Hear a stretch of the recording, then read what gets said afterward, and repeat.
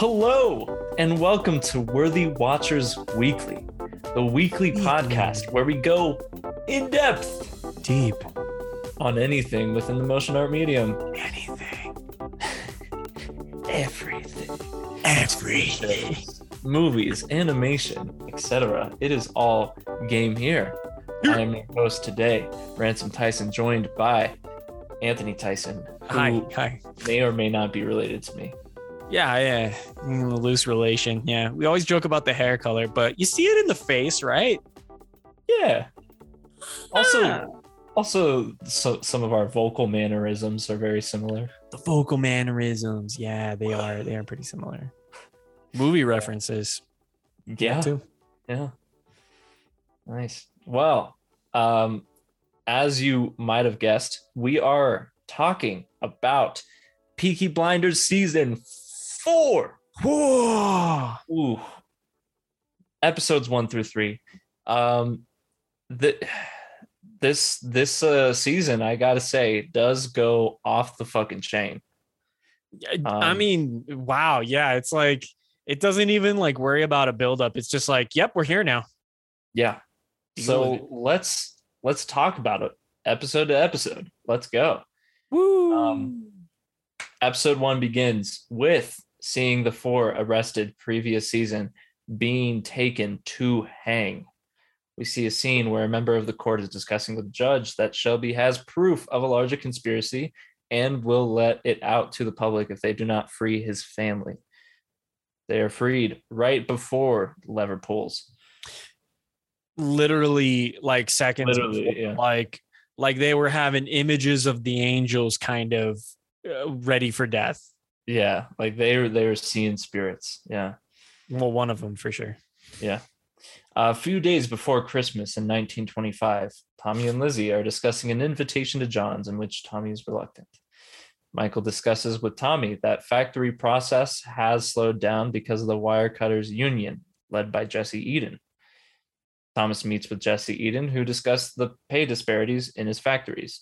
He gives her an ultimatum in which she threatens to put workers out on strike.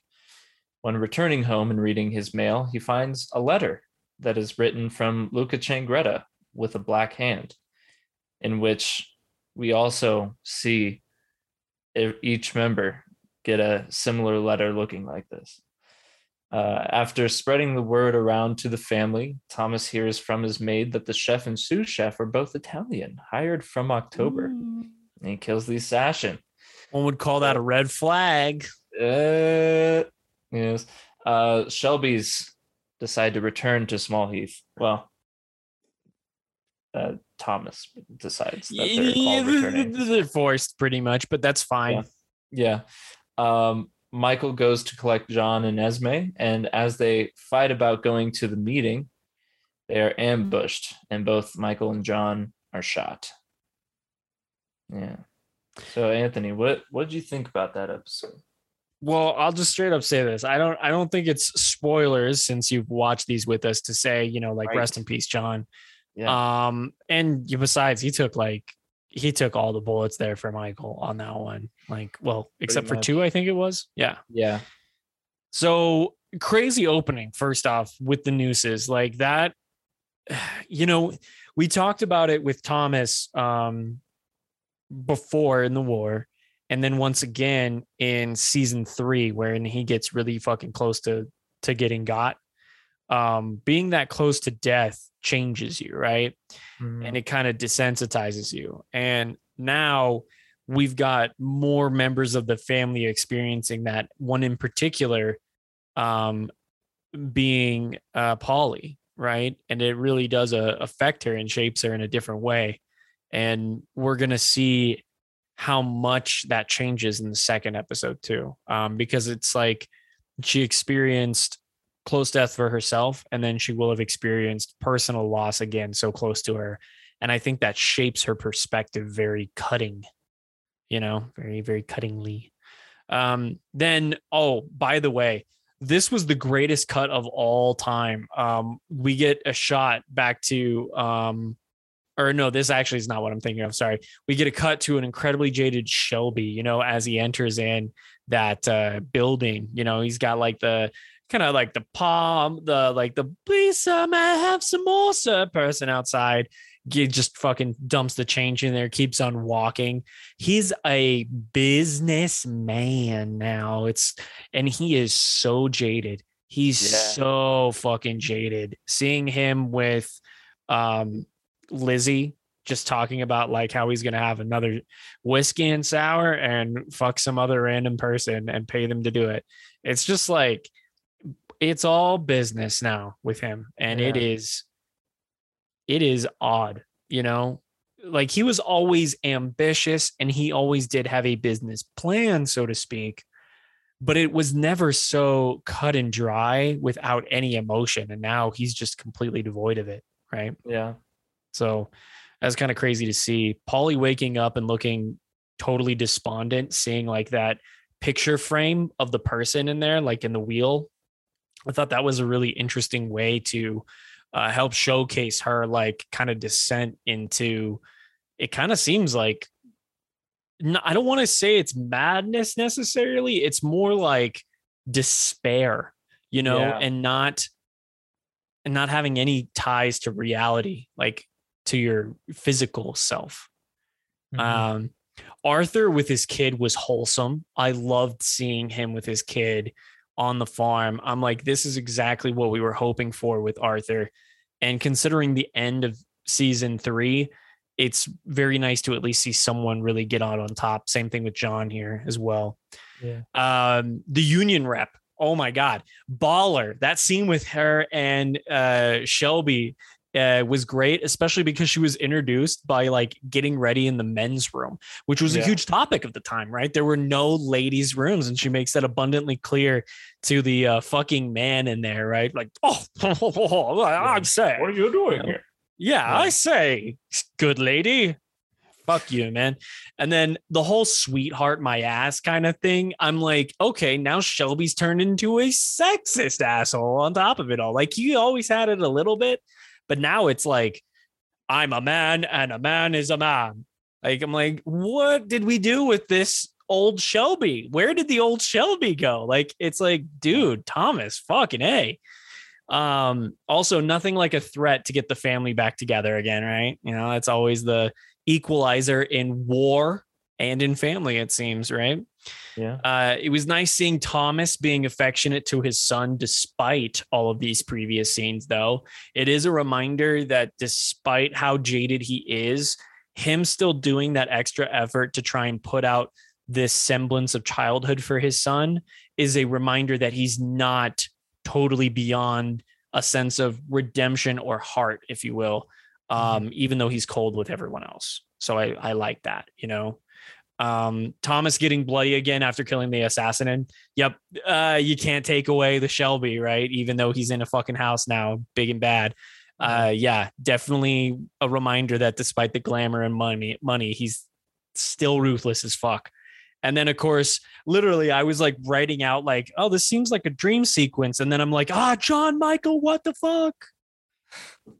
Yeah, Yeah. it's wild, man. It's fucking wild. Yeah, it's like I said, like a lot of this episode is just like placing you in the moment for the family and for Thomas, right? And I Yeah. think any type of shell shock you feel is associated to that fact. Like, oh wow, we are in a different time now with these people. Yeah. Yeah. It's like, and the funny thing is too, it's a year, you know, compared to the 2 years that we've typically gone to see change. What was it? What was last season was 24? Yeah, so it starts in 1920 first season, right? Second season is 22. I remember that. And then third season is 24. This year it starts Wow. Christmas of That was 1925. 24. Okay. See, yeah, I didn't feel the time jump at all, even on 24. This one I feel though. Like for Yeah. a year, it feels like a totally different climate. And I think that's because of the Shelby we see now and his association with his family, which before had Yeah. been so strong. Yeah. That kind of isolation can really take a toll. Totally. I mean, and in a post-COVID world, I mean, we all know that. Yeah. Oh yeah. Well, not even post-COVID. It's still COVID. Fuck. True. Yeah. True. Yeah. So episode 2. Arthur and Tommy look upon John and recite in the bleak midwinter as Esme barges in and curses them, tells John's body she'll take the children on the road and leave behind this toxic family. Family agrees to peace. Polly agrees to a truce. And so they move on with the plans for the war against Changreta. At John's funeral, Tom uses it as a trap for Aberama Gold. Bait. Yeah, to kill the Italian assassins. Yeah, just going at it. Yeah, what is it? Amaretto money or something like that? What is it? What is his name? Aberama Gold. Aberama Gold. Okay, yeah, Amaretto money. I don't know how I got that. Aberama Gold. That's his rap name. Yeah. Yes, totally. I could see him doing that actually. Yeah. Michael tells Polly he'll board the boat to Australia once they end what started. Aberama Gold asks Thomas to train his son up to be a boxer, and Tommy decides to take him on to make money. After his wicked fight with the heavyweight champ. Dude, he fucking annihilates that dude. And am I crazy? Wasn't there some like famous boxer in like England around this time too? Like, wasn't that like they're a big deal guy and he came out of nowhere? Like, is that them inserting this storyline here? Or maybe I'm crazy. Maybe I'm thinking of America. I don't know. Maybe. I'm not sure. I'll have to look into it. Yeah. Inspector Moss visits Linda and tells her that London military suspect Ada to be organizing communist parties and to tell her to watch the fuck out. I thought this was odd because like it seemed like he was threatening but not threatening in this scene. I'm like, where is he going with this? I think he was just like, look, there's nothing that I'm going to do, so you better fucking do something if you want to care about your family. Interesting. Yeah. May Carlton returns to train Tommy's horse. I literally said in my notes, I'm like, horse lady, she's back. But for like 2 seconds, and she doesn't have any interaction with Thomas. I know. It makes me sad. I know. But Tommy has another conversation with Jesse Eden, who sends everyone out on strike, leaving Tommy in a meeting with Luca Changreta. This was an amazing scene. I have much to say about this. Who promises to kill him last. Yeah. What did you think about that? I mean, all of the episode? Yeah. Dude, like, I mean, just starting out, that opening song for the episode is incredible. Incredible. Especially Yeah, especially given the cuts with Michael, John, Esme, Tommy. And then remember, like during this, right, it starts with him like looking out a window. And you don't realize that they make this almost one sequence because you see the scene of Arthur and Shelby reciting the bleak midwinter. And then it cuts back to him in the window. And you're like, wait a minute. So that already happened. And it's moments like that that really help for like fuel your engagement as a viewer in what's going on. I really love the way they tell these things. So now all of that was point of view perspective for Thomas remembering all of these things, which also helps establish his psyche and his feelings in this, because it's easy for someone not paying attention to think that Thomas is heartless, right? That's not entirely the case. He's rediscovering that sensitivity, I think, here, which is cool. Hearing the story about their time in the war during John's funeral, that was bait, instantly took me back to season 1, especially when they start mentioning Danny Whizbang. Like, Man, it's just like, it's a reminder, like, wow, they were a unit. Like, that's what this was. And, you know, you never really realize that backstory of them thinking about all this time as extra, but it makes total sense with the reckless abandon that always seems to fuel Thomas at any given moment, right? You know, he always just keeps moving forward. And this does set a different tone inside of understanding his psyche as to why that is. Like, we didn't know about this before, but that's a great addition. So love that. Also, during the funeral, right? I'm like typing this out. Holy shit, is that fucking Littlefinger? Because literally the camera cuts and it's like these dudes are like gearing up to shoot them down at the funeral. And then all of a sudden the camera like has a weird pan and it like kind of does this rotate thing. And then you see point of view from the dude about to get stabbed, Littlefinger actor, right? Coming in with that, knife. And it's like, whoa, Aidan Jesus Gillen. Christ, man. That's an introduction. So yeah, and it's crazy, obviously, that not only are we working with people like this now that are just willing to just go right for the jugular, so to speak, but using his own brother's funeral as bait. That's we're back to Tommy, like, and this is how we fight war. Yeah. And I like how there was a gasp from a lot of the people that didn't have the association with war than the people who did. Like, the people who did were like, yeah, this is totally fine. And then the other people that didn't were like, what? Yeah. It's like, you can only follow so many rules until you start to break them in order to win. Yeah. I'm interested to see how that develops. Mr. Gold's fucking crazy. Obviously, you can tell he could be a problem, but I wrote that before in the scene where they were about to do the coin flip, before we get to Polly just really getting at a conversation about feeling free now that she's faced with death. And she gives away that perspective to Tommy again, right? We see Polly take that leadership role where it's like, you know what? This is what you should do. This is what you should do. This is what you do. And Tommy's like, fuck, those are all great points, right? And he listens. And this is important too, because again, we're seeing this sexist Tommy, right? Beforehand, Polly reinserting herself in the company, in his mind, in their family. It reminds him, I think, that it's like, oh, wow, why do I think like this? You know? Yeah. So that's good. Yeah. Holy shit, horse lady back. I wrote that out. I love the union rep. Every single time she comes into a scene, it's just like she has no fear, right? She comes in there and I love how she kind of calls him out. She's like, wait a minute, you want this to happen? And he's like, fuck it. Yeah, why not? Let's create some chaos. And she's like, okay.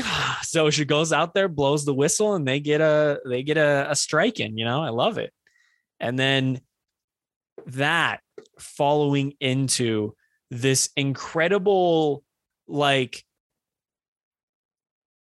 conversation between two people that are expert bullshitters and understand how bullshitting works, right? Like, you get the feeling that this is a different man than all of the main antagonists from previous seasons, right? You get the feeling like this is a man that is like Tommy, that is engaged with what the real world is and how the real world functions. He's not pretentious. He's not coming from a society position. He's not coming from a arrogant gambler position, a godly position, or a political position. This is a man who is literally one and the same, a mirror image of himself, which creates the best type of antagonist, right? And I love that he just starts like knocking down that bullet, right, for John, right, as he lays out the bullets. That was an intense scene, and you can get the sense that every time Tommy thinks that he's kind of like in a position of like power or strength, and this conversation, though he does his best to hide it, that expert Cillian Murphy acting, you can see that there's another layer there that he's like, oh fuck. And man, Adrian Brody, like I didn't realize we were going to go full like Brando here, but it's so good. It's so good. It's thick and it is on purpose, but in the best way. Yeah. Like, I'm like, okay, I want to go watch The Godfather again, you know? It's amazing. Yeah. Oh yeah. I love that they brought in Adrian Brody. Like, do you want to pontificate a little bit on that scene for me here too? Because I feel like you have some stuff you want to say to that. oh yeah, I mean, like the way in which he acts it out too, of like making these just like small little gestures, but making them so significant. Right. Like even just like getting like a little bit more situated in the chair, like just the way that he does it slowly, as if like you don't know what he's gonna do next. Like, Every action, like you said, has intent behind it. And I love the way they explained the whole like black hand thing. Like at first it does seem weird. Like, why wouldn't you just go over there and kill him? And he's like, no, it's because we do business like this. This is how we fight. This is our honor. Yeah. So he wants you to be scared. Yeah, and he wants you to feel it. He wants you to feel that. And I like how they re-explain and re-examine the very idea of what a vendetta is, right? And then that just makes me think of V for Vendetta, but in a totally different way. I love this shit here. I love it. I love it. I love it. It's great. It's really great. Yeah. And he has lines that should be cheesy, but they never are. They never are. And it's shocking to me. And especially in the third episode, the very last line he says in the whole episode, that should be cheesy as fuck, but it wasn't. It was threatening and ominous, and it's amazing. It's because Adrian Brody is such a good actor. Yeah, who knew somebody chomping on a toothpick would actually be cool again? You're like, oh man, I want to go chomp on a toothpick now. Yeah, I love it. Oh god. Yeah. Let's see. So, episode 3. Polly is brought back into the company. They wait for Arthur, but he gets tied up by Linda, revolutionists, then an ambush. That was a busy day for Arthur. Very busy day for Arthur. Yeah. Arthur insists that he, not Aberama, Amaretta money. Amaretta money. He insists that he, not Aberama, will kill Luca. He insists. Luca Guadagnino. No, I'm kidding. Okay. Yeah. Tommy has a conversation with Jesse Eden at her home, in which she reveals her knowledge of Tommy before the war and his feelings for a Gina Gerasi before he went off to the war, which was actually like a really beautiful little exposition moment. Again, it's like, you know, the show constantly does that struggle between like, hey, re-examine Thomas. Yeah, I love it. He leaves the photograph for Jesse to look over, and she burns it. Arthur fires the bullet meant for Luca into the ground after some convincing. It is the modern way. It's the modern way, Tom. It's the modern way, Tom. Linda says it's the modern way. Linda says. Linda says. Tommy and Lizzie go to a river area, and Tommy reminisces about Gina, but he promises Lizzie that he's thinking of her.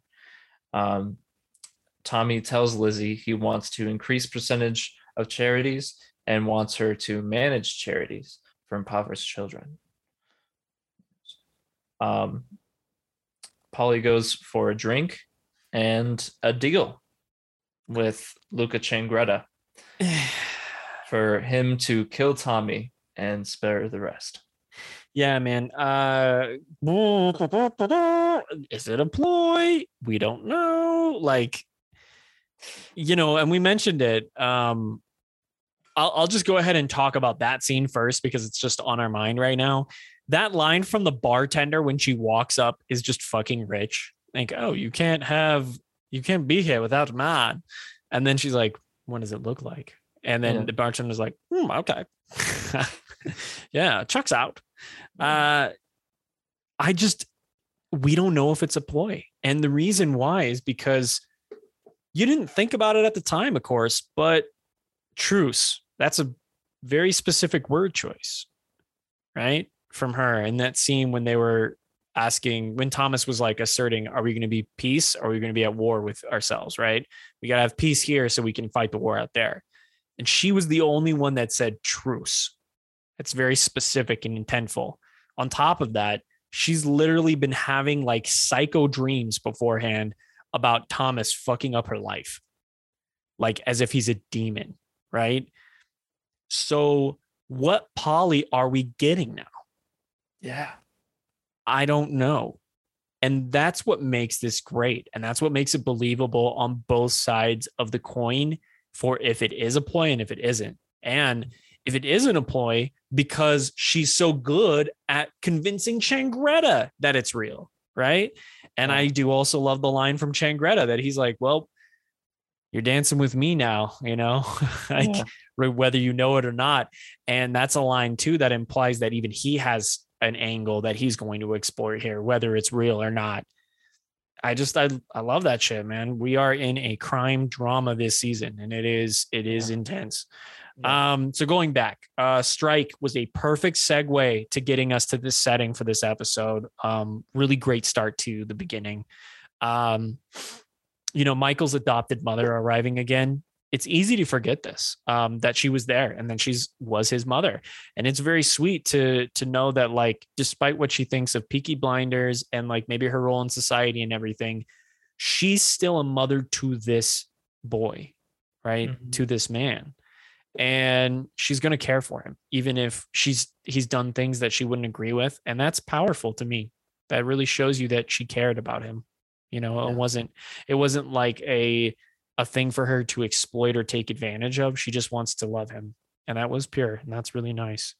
The kills, dude, perfect for Polly in that scene when she's walking out there with I'm loyal, Daniel. God, I love that song, man. It's a perfect usage for the declaration for how she will conduct herself. She will not be told how to behave. She will do as she pleases. And I love it. Fuck yeah, Polly. Get it, girl. Heart of a dog. Yeah, get it, girl.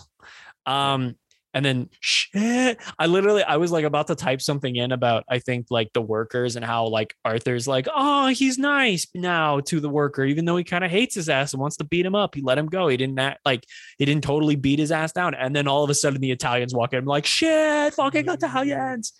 And then him taking out that dude by drowning him is fucking intense. It's a reminder that this is war now. This is war now, and it's the one that they fight in the trenches. That's what that reminds me of. It's like, I'm going to use whatever's around me to win and get the advantage and to survive, right? It's brutal and it's intense. It's not pretty.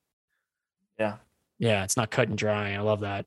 I also really appreciated the line from the scene with the shift manager standing up to Shelby and speaking plainly. Yes. This common man coming up and just being like, look, here's what I'm seeing. And here's what me telling you what I'm doing. It's one of the most honorable things I've seen in this whole show, actually. Like, just a simple man that's wanting to care about his family, that's just trying to do the right thing and trying to be honest, right? And speaking plainly. And I think Shelby appreciates it, even though he can't like let him go and let him do the things that he needs to do. And it's a reminder that like Shelby has self-hatred here for himself. He used to be this person. Yeah. And he just can't help going. Like, he just can't help but move forward, right? Every time. The union leader again coming in, the story about his time before the war and how she used that as a way to get underneath his skin, but in this unique way, because it was coming off as this aggressive act. And then to see Shelby take it also as a reminder of something he's forgotten. That gets followed up in the later scene with Lizzie, in which He tries to do a holistic nostalgia. That's the funny thing about nostalgia. It's such a powerful tool. And it kind of really takes over a lot of our actions and our feelings in the moment. And you can see how it can be used poorly and holistically to help you do something good. And all that matters is how you look at it in the moment and how you move forward from it. I think the scene with Lizzie is one of the examples of Lizzie being a conduit for something, not being used necessarily, but definitely being a way to get at another thing that Shelby was feeling at the time. Yeah.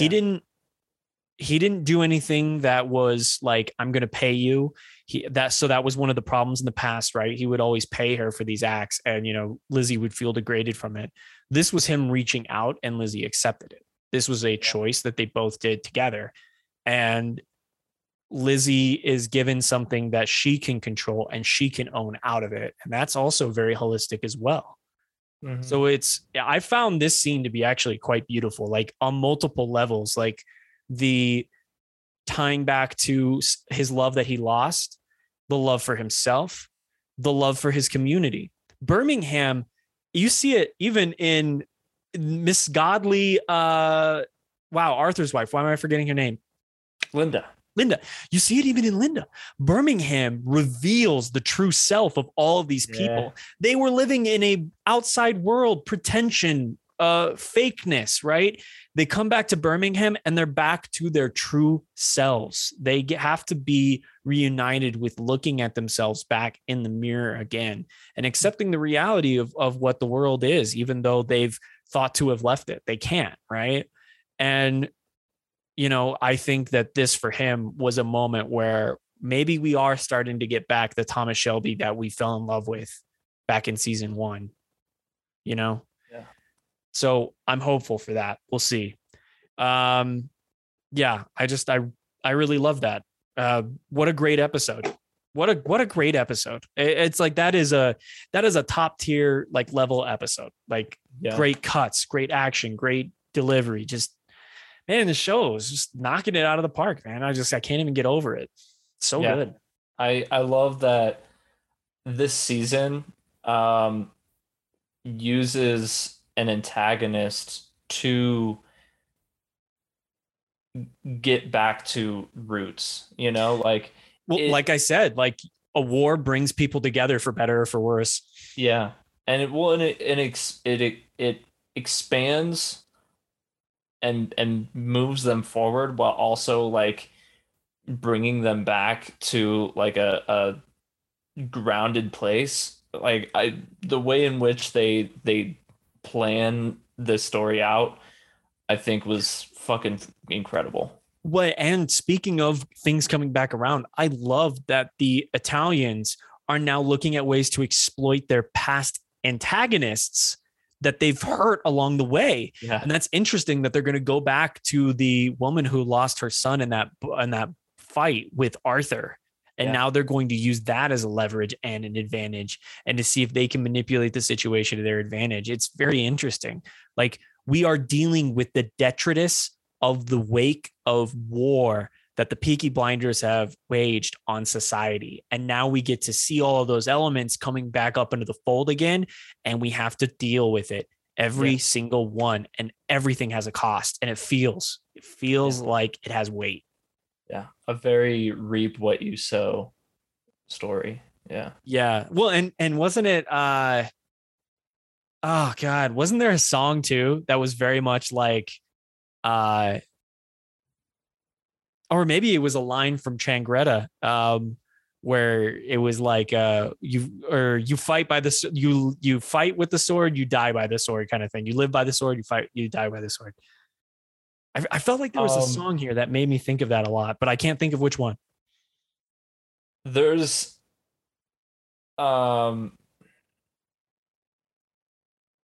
maybe we'd have to look into it, but regardless, that is put into me, like, into, like, the core of what I'm feeling when I'm watching this season. And I like that they're doing that. Oh yeah. Oh no, there was a line that was "You live by the sword, you die by the sword." That was in like the first episode, I think. Yeah, That it was something that Johnny Dogs said, I think. maybe. Um, Oh, I do also Johnny Dogs, by the way, he's better than ever. We haven't talked about him enough. He's better than Mhm. ever. All of the side characters, Mhm. like you said, Ransom, are all really great. I wish they had even more time than they do have. And it is great that they have time. I love how he's like, yep, back to the old Thomas Shelby. Like in the first episode, he's just like, yep, you couldn't get the gypsy out of you. Yeah, Like, I love it. Jesus, you're a And wild child.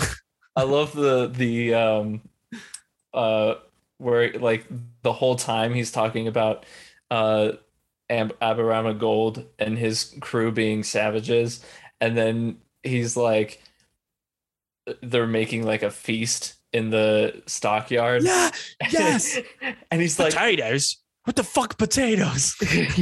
he's I like want him to know that we're not doing things the wrong way. yeah, and he's like I'll get the damn potatoes myself. They're like a married couple. I love it. Yeah, so good. Uh, Yeah. I love those little moments that you get in this show. Really Yeah. just make it. So talking about characters, let's talk about the new characters and returning characters Oof. real Jesus. I quick. feel All like there's a right. shit ton. Yeah. So um, let's see. So as far as returning characters, we've got May Carlton. She comes back for a little bit. I think she is also in another episode this season, but it is a little brief. You kind of wish they did more with their character right now. Yeah, yeah, Okay. Interesting. Thank you for setting that in my mind so that I don't get disappointed. Appreciate yeah. it. And then we also have Jeremiah and Isaiah come back. Jeremiah and oh yes, well, and that's what I'm saying. Like that episode when they were at the funeral, it did remind me of season one so much because they had the unit there. Well, what was left of it, you know? Yeah, love that. Yeah, And then we have the new face that is on the side of the Shelby family, Aberama Gold, played by Aidan Gillen, dude. Yeah, who we all famously know as Littlefinger from Game of Thrones. or as the person who gets taken out, the fire rises. Oh yes, yes. I forget about that in Dark Knight Rises. Yeah. There's a little bit there. Yeah, he's like, what if I take off this mask? Yeah, well, and I think there is a little interaction this season between him and Are we gonna get Tom Hardy again? yeah. Okay, go. Yeah, it's a good moment. Giggity. We have the big contenders in the story. We've got Jesse Eden, played by Charlie Murphy, a unionizer antagonizing Thomas in order to settle pay disparities. Yeah, she's sick. I love her. Yeah, I also looked it up. I was like, are they related? Apparently, you start typing it in, and so many people have looked this up, but they are not related. Okay. Yeah, they're not. And then we have the big antagonist of it all this season. We've got Luca Changretta, played by Adrian Brody. Oh man, we have had so many great antagonists throughout these seasons, and man, for Adrian Brody to come in and almost supplant them all, very excellent. Like, love it. Yeah, there's going to be some even better moments with him. I can't wait. I can't wait. Second half, yeah.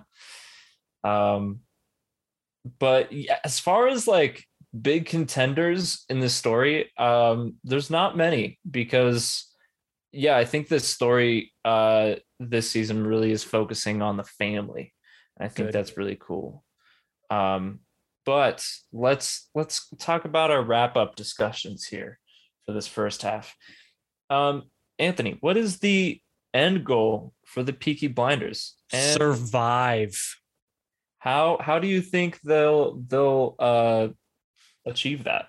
Well, we kind of see it already. Like the idea is to go back to the roots, go back to Birmingham. It's a tactful move from Thomas for two reasons. Like they said, the obvious one was the manpower, right? Like they own that city, so of course they can trust the majority of people within it. And it's also, I think, something that Thomas didn't directly say, but is a secondary benefit that maybe he thought about. I mean, yeah, it's going back to your roots. This is where they grew up. This is their home. And going back to home also helps get rid of a lot of the bad blood and family dynamics they had before. Mm-hmm. True. Yeah. So right now he's going to leverage on people he can buy out and people that he can trust. The question is he going to let money dictate his actions too much, or is he going to learn to really lead with the people that are closest in his life? Because he's going to get stuck in a position where like these very same people on the opposite side, they will use their resources as well. You can't fight a resources game with an organization that's outside of London and has many different pockets to choose from. True. What I'll add this little question in there. Which are you more thinking? Are you leaning more that Polly is putting this as a ploy, or are you more on the side of her actually wanting Thomas dead? For once, I don't know. And the reason why I'm really trying to be careful with this is because at first I was like, oh man, what an expert ploy. But then I thought about the scenes beforehand. They have implanted a concept here that maybe she is seeking to go to use him just like he used her and other members of their family. So if everything is permitted now, that line that got crossed. Can't she do the same? After all, she is a free woman now. She's free of all tethers, right? Coming back from life again, everything's extra. So I don't know. They've really done a great job at making it a question mark. My honest belief from how we talked about in the third season, when Polly was kind of the hope for a new family, I think Polly is using this as a ploy, because I think they will return Polly back to the good Shelby, like the Shelby that's like, you know what, I could have done that, but guess what? I showed you a better way and I proved that there's a better way. And I think she's going to do that here. All right.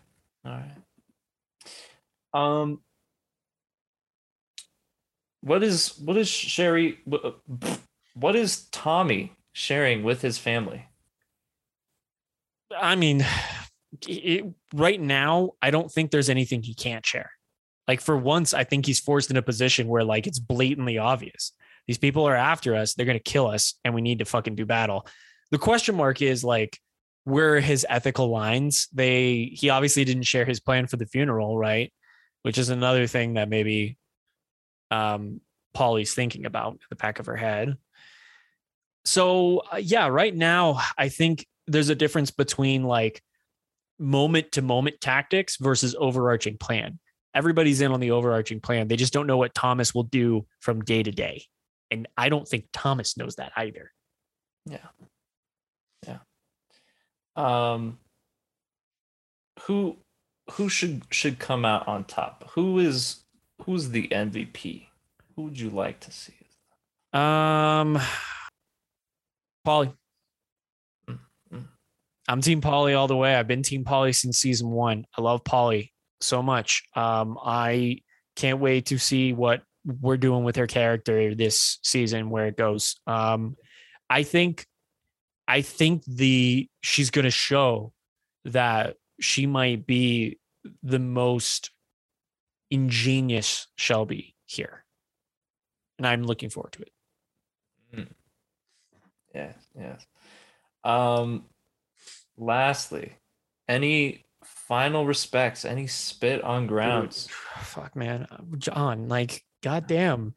It sucks. We were talking about it before the cast. It sounds like the actor also had a good timing in the sense of like maybe this was a right time to part on him outside of the show, but even inside the show, you feel his death because it gives this whole season weight because an untouchable, one of the core Shelby members, was shot. You know, that is a way to insinuate intensity into your plot, right?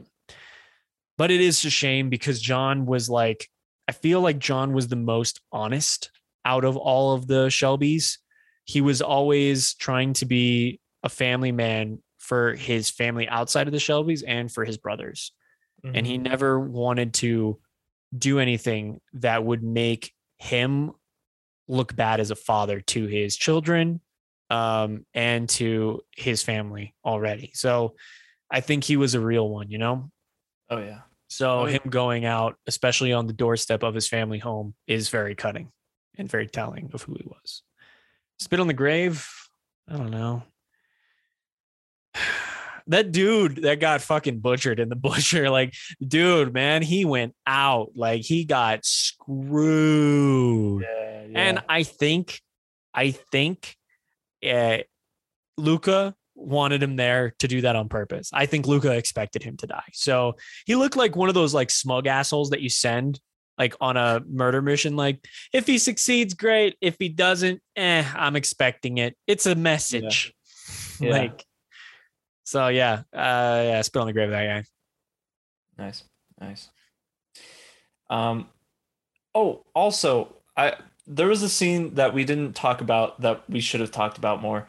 Michael and Paulie, where Michael's like, you and Tommy need each other. Yes. Yeah. That is a good point. Especially with the context of the main conversation we've been talking about, is Paulie legit or not? And yeah, that's a good point. I think she received it well because later on she takes that advice. I know it was a little broken up from when she takes the turn, but when she embraces that and talks to Shelby fully, Shelby listens. And I think Paulie noticed that. Yeah. So yeah, I mean, I think it's a great conversation, and I'm glad that Michael is now also a little bit like his mom in that sense. He's perceptive. Yes. Yeah. But also dealing with being from two families. Yeah. Well, and I look forward to seeing where his stepmother comes back into the play again. I'm glad that the writers didn't forget his other family. Yeah. All right. Well, I think that about wraps up our discussion today, but conversation isn't over yet. Got to find out what happens to the Shelby family. Question though. Oh, next week is a week after the final episode of season 4, part 2, Attack on Titan. That's right. So kind are we coming back into it? Are we doing that mega cast we were thinking about, Ransom? Should we take a hold off Peaky Blinders for a week? I mean, it would draw out the suspense as well. Let it sit. All right. Yeah. Let's do it. Cool. All right. Well, next week, look forward to essentially what will be a giant cast, because if it's anything like the episode that we tried to do and got destroyed because of me, it's going to be a long conversation. And it's so funny. Like we were talking about when we were really getting into, like, I think it was season 2, one of those episodes, like watching this right from Attack on Titan. It's interesting that this is a conversation that's so similar, yet told in a separate, different way. I love that, you know? Yeah. So I think it ties in beautifully into like these themes we're discussing. Oh yeah. Well, hey, let us know what you think of Peaky Blinders, and let us know what you think of Attack on Titan, because we'll be talking about that next week. Hell yeah. Yeah. Give us all your hype, you know?